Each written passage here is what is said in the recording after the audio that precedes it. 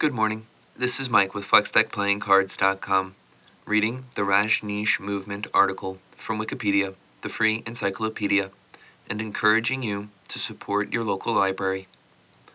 Demographics.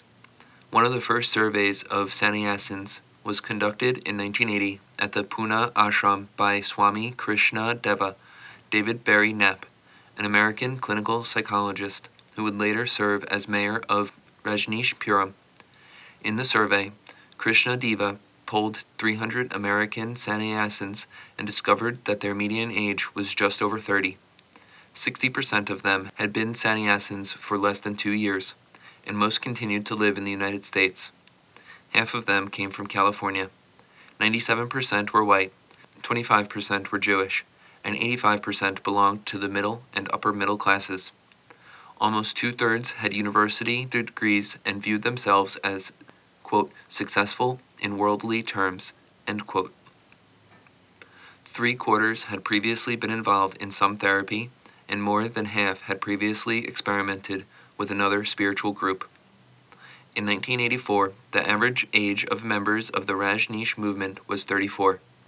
64% of the followers had a 4-year college degree.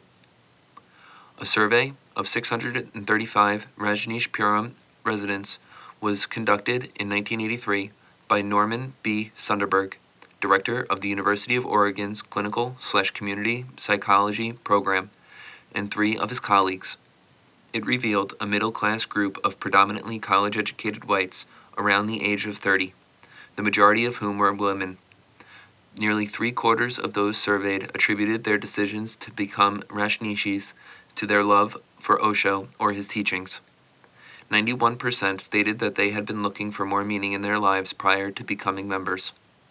When asked to rate how they felt about their lives as Rajneeshis, 93% stated that they were, quote-unquote, extremely satisfied, or nearly so, most of them choosing the top score on a scale of 0 to 8.